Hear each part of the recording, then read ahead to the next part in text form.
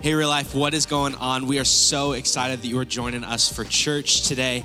We are going to be in the book of Joshua today as Grayson takes us through what does it look like for God to position each of us strategically at a crossroads where we can have influence for the kingdom of God. We are so excited that you are joining us today. Let's take a look at this week's message. Good morning, Real Life. How are y'all doing? Okay, moment of honesty. How many of you normally go to the 10 o'clock service? Okay, we have a few, yep. I'm assuming most of you aren't the morning people. Any morning people in here? Okay, we have a few. Nice. Well, I am so thankful you made it one way or the other, that your clock's caught up. We're going to continue talking about the story of God's people today. If you want to turn with me to Joshua chapter 1, we made it through the first 5 books of the Bible. We're going to do a flyby of Joshua today. And just as a reminder, God has entered into human history so many times. The Bible shows us example after example of that. God has been trying to redeem the story of humanity, meaning give it value, give it purpose, buy it back. And he's done that through the stories in Scripture. And last week, Richie talked about the desert and how God used that period of time to refine his people, to test them. Even though it was a dry and difficult season, God used it for his good and the good of the people. Today, we're going to move forward in Joshua. But to start off, I'd love to talk about our nation, America. America is considered the land of opportunity. A lot of people consider it the best place in the world to live. Especially growing up, I would hear that all the time. And the interesting thing, though, is when I look around, I see a lot of things that challenge that sentiment. I see so many people who are broken and hopeless and lost. There's a lot of darkness. There's chronic depression and suicide and school shootings and bombings, and there's so many things going on in our culture right now that push against that idea that America is the promised land, right? It's so difficult living in this sort of culture as a Christian, looking at it saying there's so much more that God wants to do with it.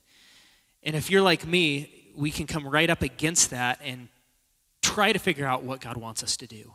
And it can be easy to give into fear, give into insecurity, not really make an impact, just to be stunned into inactivity.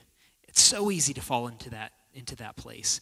I look at America, though, and also America's very influential around the world. I was just in Ethiopia a couple months ago, and I was amazed at how much of an impact America had made economically, politically, socially.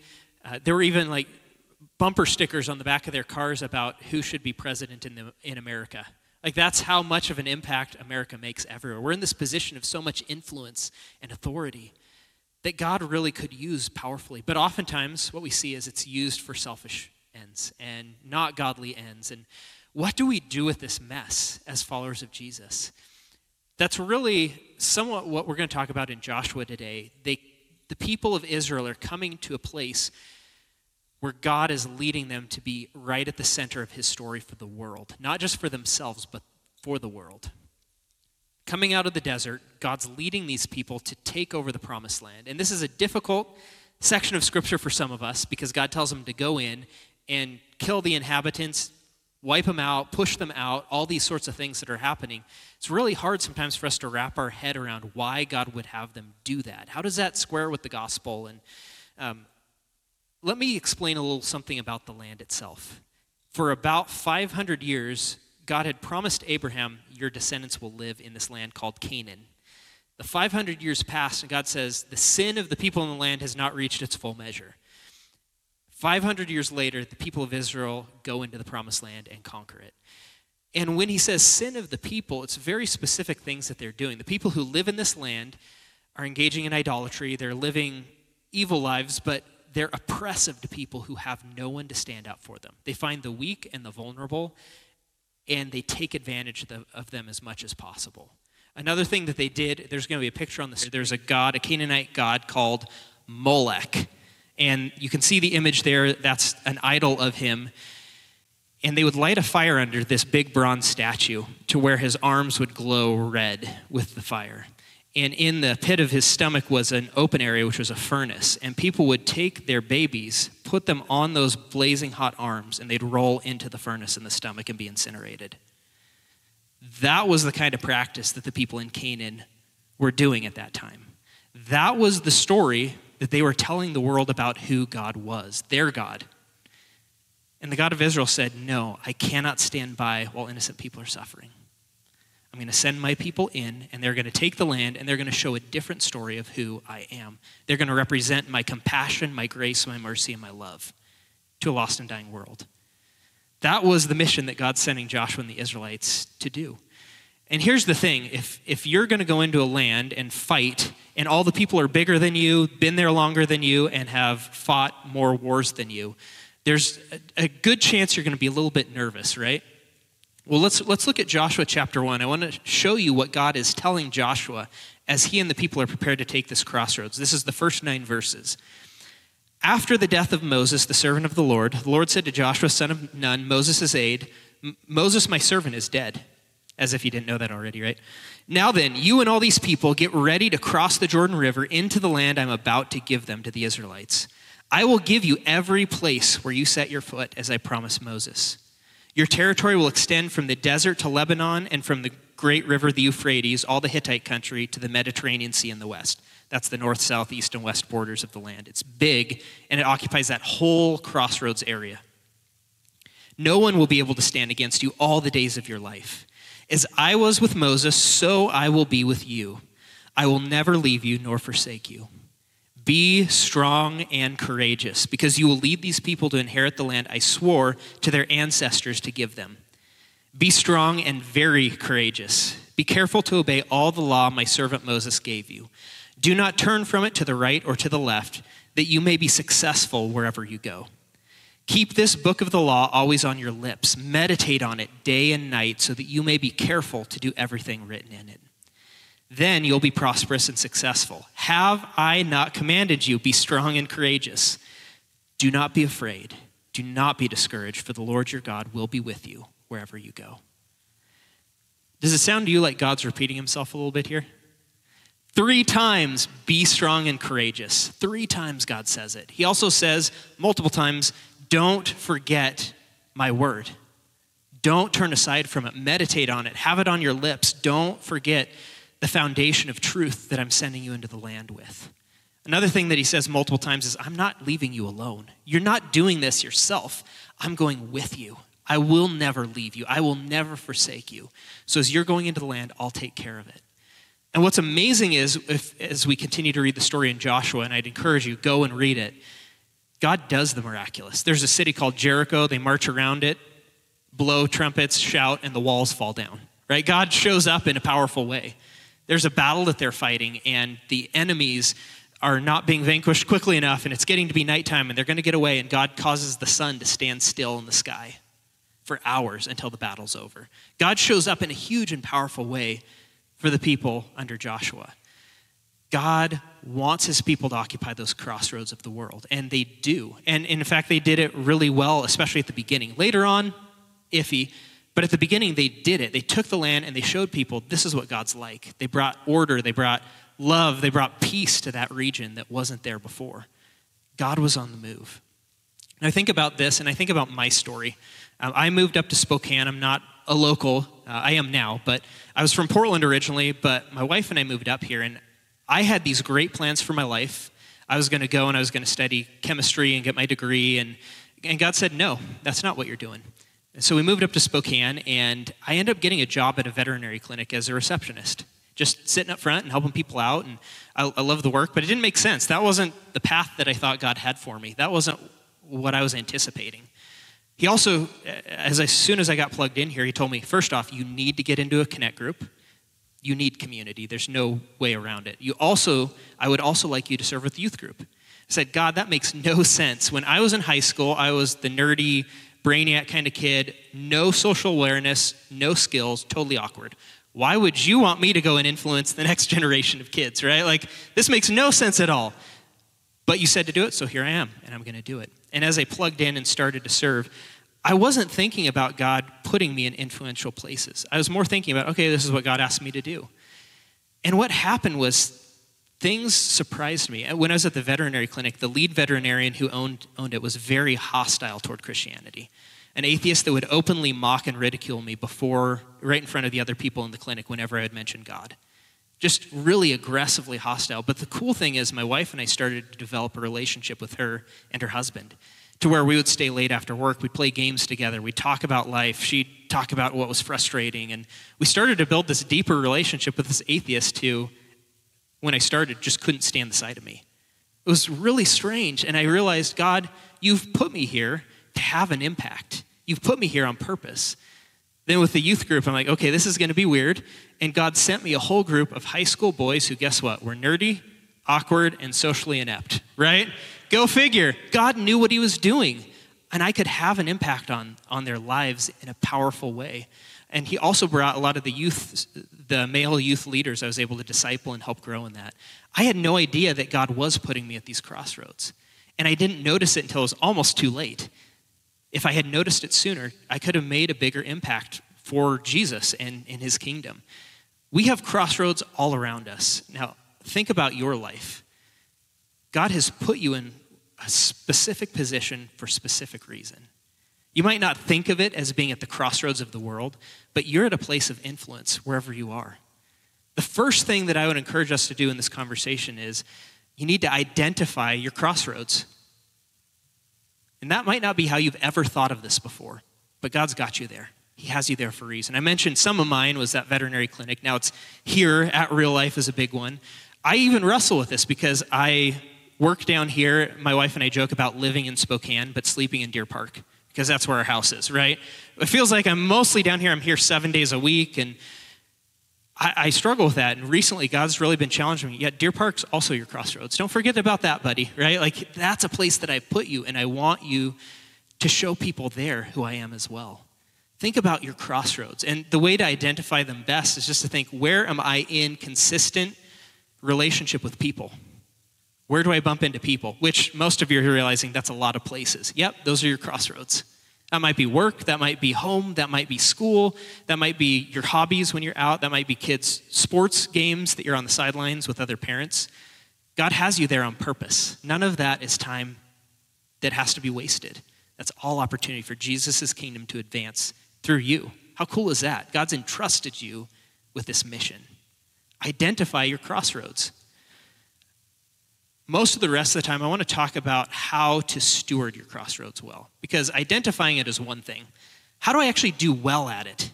That's the challenging part. How do I represent Jesus well? How do I not mess up? Like, a lot of us are probably nervous because we're afraid we're going to mess someone up and we're going to say the wrong thing.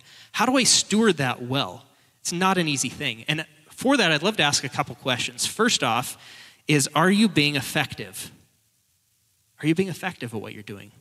Paul talks about, I fight not like I'm beating the air. I'm running this race to win it. I'm doing it on purpose. Am I being effective? I love God's words to Joshua, that repeated refrain of be strong and courageous. And if you think about your crossroads and you think about those people, maybe some of you, as you're realizing this, you're saying, man, I don't even know how to start. I don't know how to talk to those people. They're kind of scary. I don't know if I'm going to say the wrong thing. What can settle into our hearts is fear and timidity and even complacency. Like, I'm just getting through the day. My life's busy enough. I've got kids at home, my wife. I have so much to do that I'm just going to kind of send it in today. That complacency and that fear and that timidity, what those are going to do is they're going to undermine God's ability to use you effectively in those crossroads. All of those things are from the enemy. He's trying to hamstring what God's trying to do in your life there. The fear can't stay there. So strength and courage, it can be hard to come by. And I don't know if you heard this when you first started following Jesus, that following Jesus means you're going to be uncomfortable. Anyone who's followed Jesus for long and really been intent on doing it is going to realize, yeah, Jesus calls us continually to do things that are outside of our comfort zone. We can't do things our way anymore. We can't fight for comfort, because if we do, we can't live in the crossroads of the world. The Israelites would have been just fine not going in and fighting all of the Canaanites and taking the land. They would have been fine with that. In fact, that's why for 40 years the people stayed in the desert, because they said, nope, we're not doing it. It would be so much easier to be comfortable. But Jesus says, no, following me is going to be uncomfortable. You're going to have to be willing to give up whatever it takes to make an impact in your crossroads.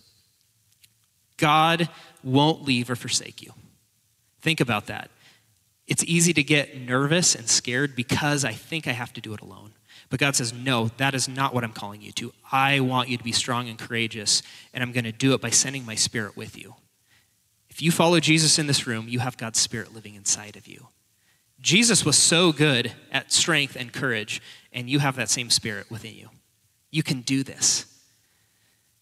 Think about our world. Without this strength, without this courage, what's going to happen is the darkness that we see everywhere, the chaos, the discord, it's going to win. If Jesus' people are not willing to be Jesus' people and step in there and be strong and courageous, the darkness can and will win. Am I being effective at that? Another thing about effectiveness, the people of Israel are going to go into the land and they're going to do really well a lot of the time. They're going to trust God. They're going to seek him. He's going to lead them. Jericho's going to fall. They're going to take the land. But there are other times, those other times where they don't do very well. And it seems like a consistent theme through Joshua that whenever they don't do well, it's when they're being self-reliant. It's when they're depending on their own strength, their own ability, their own knowledge. There's even a place where they say, yeah, that city up the road, we can go and take it. In fact, it's not going to take many of us. And they just send some soldiers out and they get routed. They get totally defeated. Because there's something going on in the camp that God wants to deal with, but they never bothered to ask God what to do. They were self-reliant, and because of that, they failed. There are places in the Bible, if you're taking notes and want to look them up later, Psalm 1, Jeremiah 16 and 17, both of those places are going to talk about how there is a blessing for people who trust and rely on the Lord. But there's a curse for those, literally a curse for those who rely on their own strength. I'm walking into a curse, into a trap, when I try to rely on myself. As long as I'm self-reliant, I'm not going to be effective at stewarding these crossroads well. Jesus wants me to be dependent on him for my next breath, much less everything else. I am so dependent on Jesus. Do I recognize it or not? Do I live like that's true? Am I being effective? Another question I'd love to ask you is, are you fighting the right way? We're in a battle. This is a battle. We're taking the land metaphorically in our sense, right? But we're called to take this land. We're called to make an impact for Jesus at our crossroads. But if we fight the wrong way, we're actually going to cause more problems than we're going to solve. And ways that I've heard this talked about is I can't fight like the devil for the things of God. Because when I do that, the things of God start to look like the things of the devil. Does that make sense? Tracking with me here?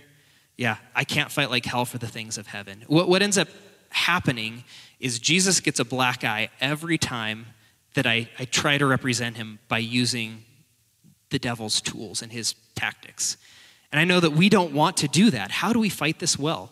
One thing that I need to point out here is that people in Joshua had a very specific calling at a very specific time in history.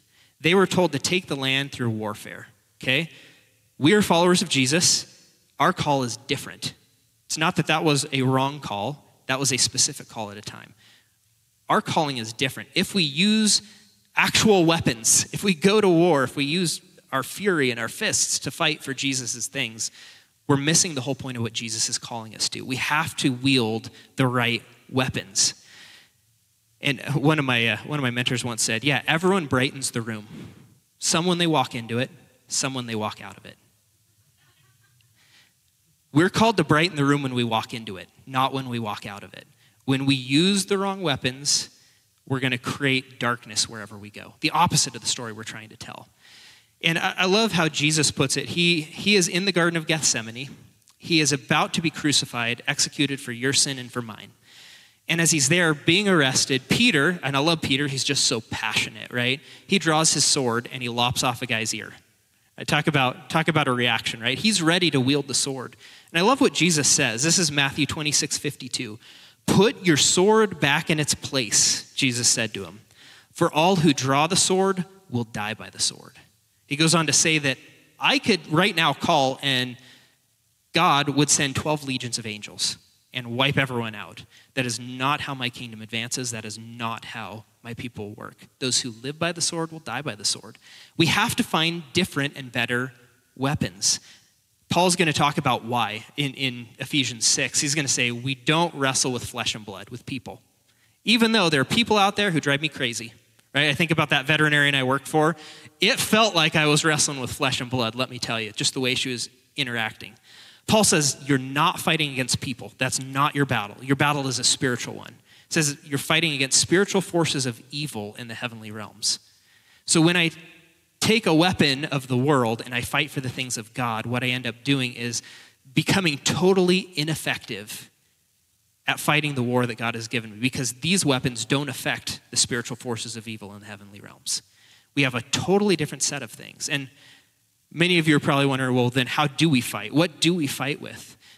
And I love that Ephesians passage because Paul's going to say one of the biggest things is in everything, pray.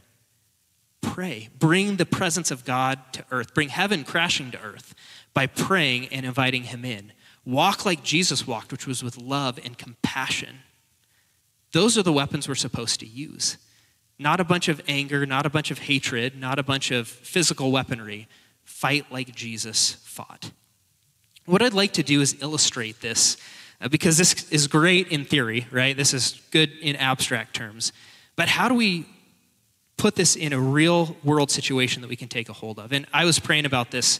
And I'm like, okay, God, which situation? I'm thinking like social media, how we handle ourselves there. That's a great one. God said no, right? I said, okay, well, how about just the politics and the political situation? God says, no, not that one. He says, go for the big one. I said, the big one? What's the big one? He's like, yeah, the big one. So today, we're going to talk about homosexuality.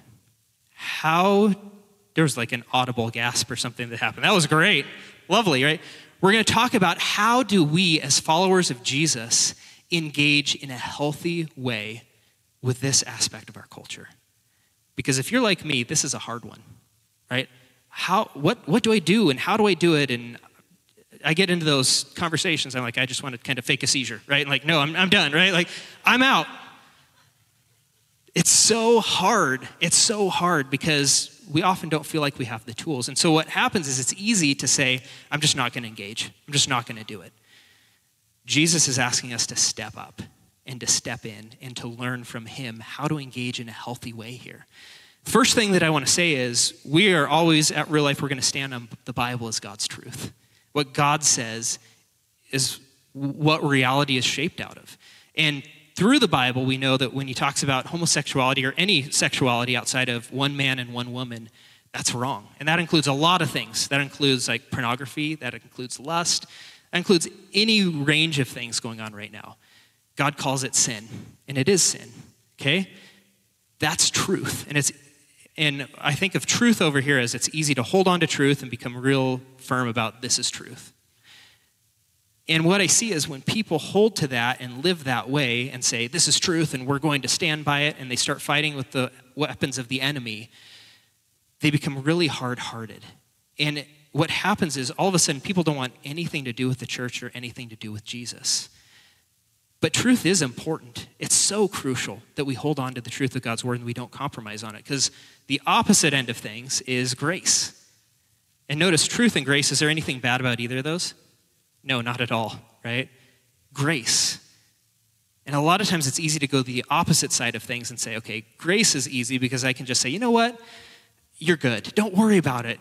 Your life is fine. Come on in. Jesus is fine. You know, this stuff was all written a long time ago, right? And it's not really applicable. Like we're in a different cultural situation, and right? It's really easy to go down that path because we look at people who live these different lifestyles, homosexual lifestyles, and we say we love them. We see so much of God's image in them because they're people. Because, right, all people were made in God's image, right? We see so much of that image. And so the grace side of things says, you know what, let's just throw out a lot of the stuff that is uncomfortable and we'll be fine, right? And what ends up happening is truth is no longer there. And once we start to undermine the Bible, who's to say the rest of it isn't true? The Bible is God's truth. So we're caught in this tension between which side do we go to. And what I love about Jesus is he stood firmly in the center. And he held grace in one hand and truth in one hand perfectly. He never failed at it. Have you ever thought about how people from the outside of the church looking in view the church? Some of you are probably people who are from the outside of the church, and you probably have a better grasp of this than most of us. What what do people see about the church? There's this great book, it's called Unchristian, that was written a while ago by the Barna Group about how do people see the church? And as it turns out, they found out that the people see the church with a very negative view, but mostly because Christians don't represent Jesus well. And I want to read just a little excerpt from here where he's talking about this, specifically about homosexuality. He says, in our research, the perception that Christians are against gays and lesbians, not only objecting to their lifestyles, but also harboring irrational fear, okay, number one, and unmerited scorn toward them, has reached critical mass. The gay issue has become the big one, right? Just like I said before, the negative image most likely to be intertwined with Christianity's reputation. It is also the dimension that most clearly demonstrates the unchristian faith to young people today, surfacing a host of negative perceptions, such as Christians are judgmental, they're bigoted, they're sheltered, they're right-wingers, they're hypocritical, they're insecure, and they're uncaring. Which, by the way, that's not a very Jesus-y picture, right? Outsiders say our hostility toward gays, so not just opposition, hostility, not just opposition to homosexual politics and behaviors, but disdain for gay individuals has become virtually synonymous with the Christian faith. And I know so many people sitting here like, but that's not how I feel. That's not what I'm trying to do. That's not what I'm trying to say. But that's the perception that the church has right now for one reason or another.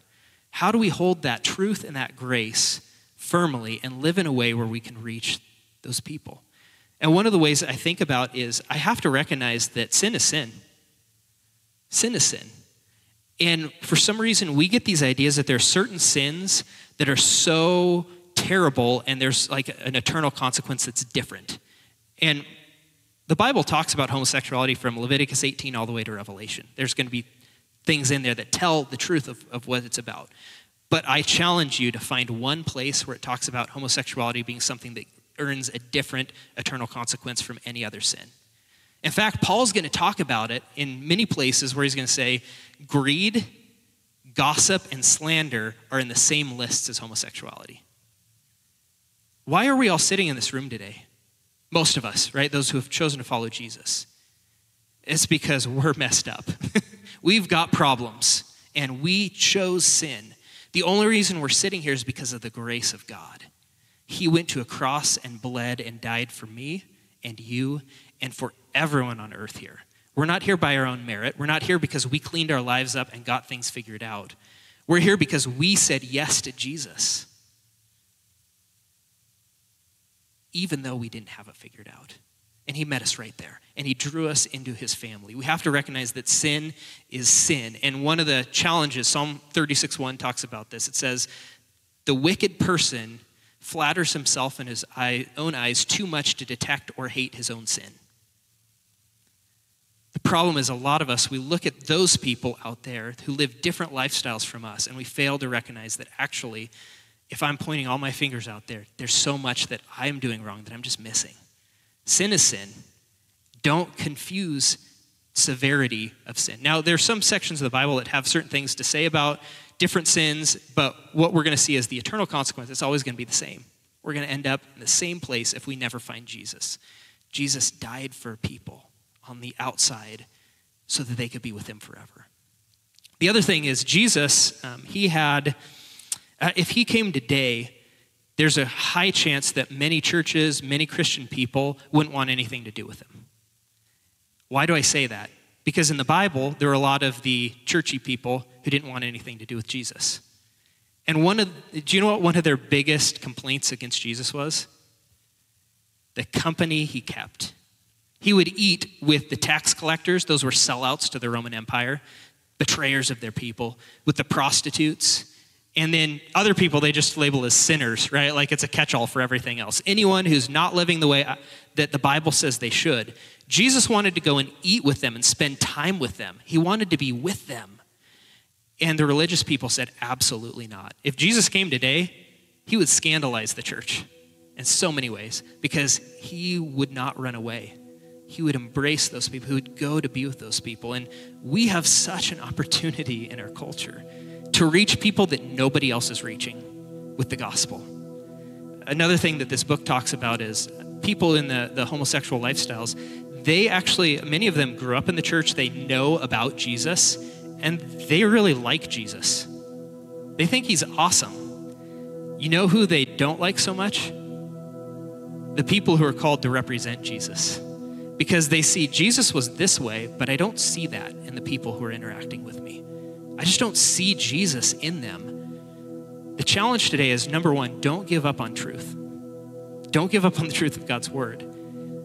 But we have to have grace and compassion and meet people where they're at. It's totally unreasonable for me to assume that someone who doesn't follow Jesus is going to hold themselves to a biblical standard, or even say that it's a true and righteous standard.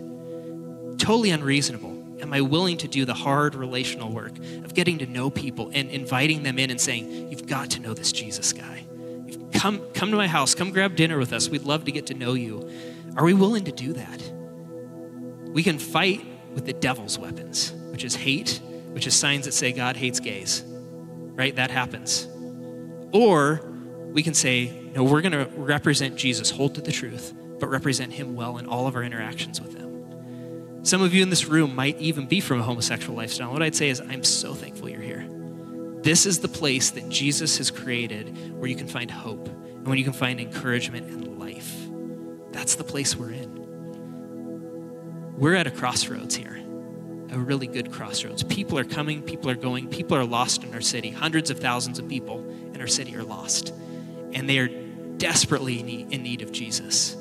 Will we be the people who say, okay, we're going to get out of our comfort zones, and we're going to do whatever it takes to learn how to engage the people that nobody else can reach? That's what Jesus' church is there for. That's what Jesus did. He didn't see people as gross. He didn't see people as unclean that everyone else did. He said, let me grab a meal with you. Let me get into your life. We can do that too. We're at this crossroads, and Jesus has put you right where you're at on purpose, because he wants to use you to do not the normal, not the mundane, to do the miraculous. Are you in? Are you willing to be used by God in a powerful way? Because this is such a big issue. I look at our country and I see the darkness and I see the way that we've moved away from the biblical standards of things, right? And what I love about moments like this is that God is ready, willing, and able to break out in a new way, to bring revival. It's in some of these darkest moments or these most confusing moments that Jesus said, yes, I'm still here and I still love America and I still love the people here. So you know what he did to impact our culture? He formed you in your mother's womb and he sent you, right? Let's go get him. Let's go reach all the people, not just the one group I talked about, but let's reach all of the people who are far from Jesus with the gospel. Now, some of you in here, you don't know Jesus. You have never met him. My encouragement today is the first step is to recognize he loves you so much and he died on that cross for you. To say yes to Jesus, to say, yes, I'm in and I want what you have. If that's your step to take, my encouragement would be to go to the back after I pray. We're going to have a team there ready to help you take that next step of baptism. We have shorts and shirts and towels, everything you could need. For the rest of us, my challenge, my encouragement is to start talking, start having conversations, start wrestling with what does it look like for me to take the crossroads, for me to live like I'm in the crossroads, for me to represent Jesus well in those crossroads. If you're not in a Connect group, you gotta get in one. You've gotta be around people who can help you learn how to do this, who can encourage you in your life. God has so much he's ready to do through this group of people. And as I'm looking at the faces out here, so many of you I know God's prepping for something big because you're here and you're part of this. Jesus, thank you so much that you have put so much trust and love into us, that we were flat on our face, stuck in sin, stuck in death, no hope, no future. And when you saw us there, you said, that's not good enough. I'm going to go and I'm going to rescue those people. Thank you, God, that despite our sin that we've had in the past and that we're currently wrestling with, you haven't given up on us. You haven't said that we're not good enough, but you've said, come with me, walk with me, let me teach you, let me change you. God, help us to be people who are filled with humility and filled with compassion for the lost. You said the Son of Man came to seek and save the lost. God, give us your heart for people so we can see them the way you do, so we can engage with them in ways that are healthy and helpful and good for your kingdom. Lord, we invite your Spirit to lead us and guide us. We love you, God. We pray all this in Jesus' name. Amen. Wow, what a powerful message from God's word. Love getting to spend some time with you today, Real Life. If there's any way that we can serve you or help connect you with Jesus or other people, feel free to jump into the comment section or visit our website. We would love to be able to serve you that way. We love you so much, Real Life. We hope to see you right back here next week.